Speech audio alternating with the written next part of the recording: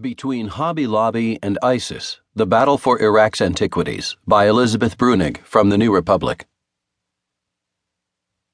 Hobby Lobby, big box purveyor of cut-rate craft supplies and idiosyncratic selections of register candy,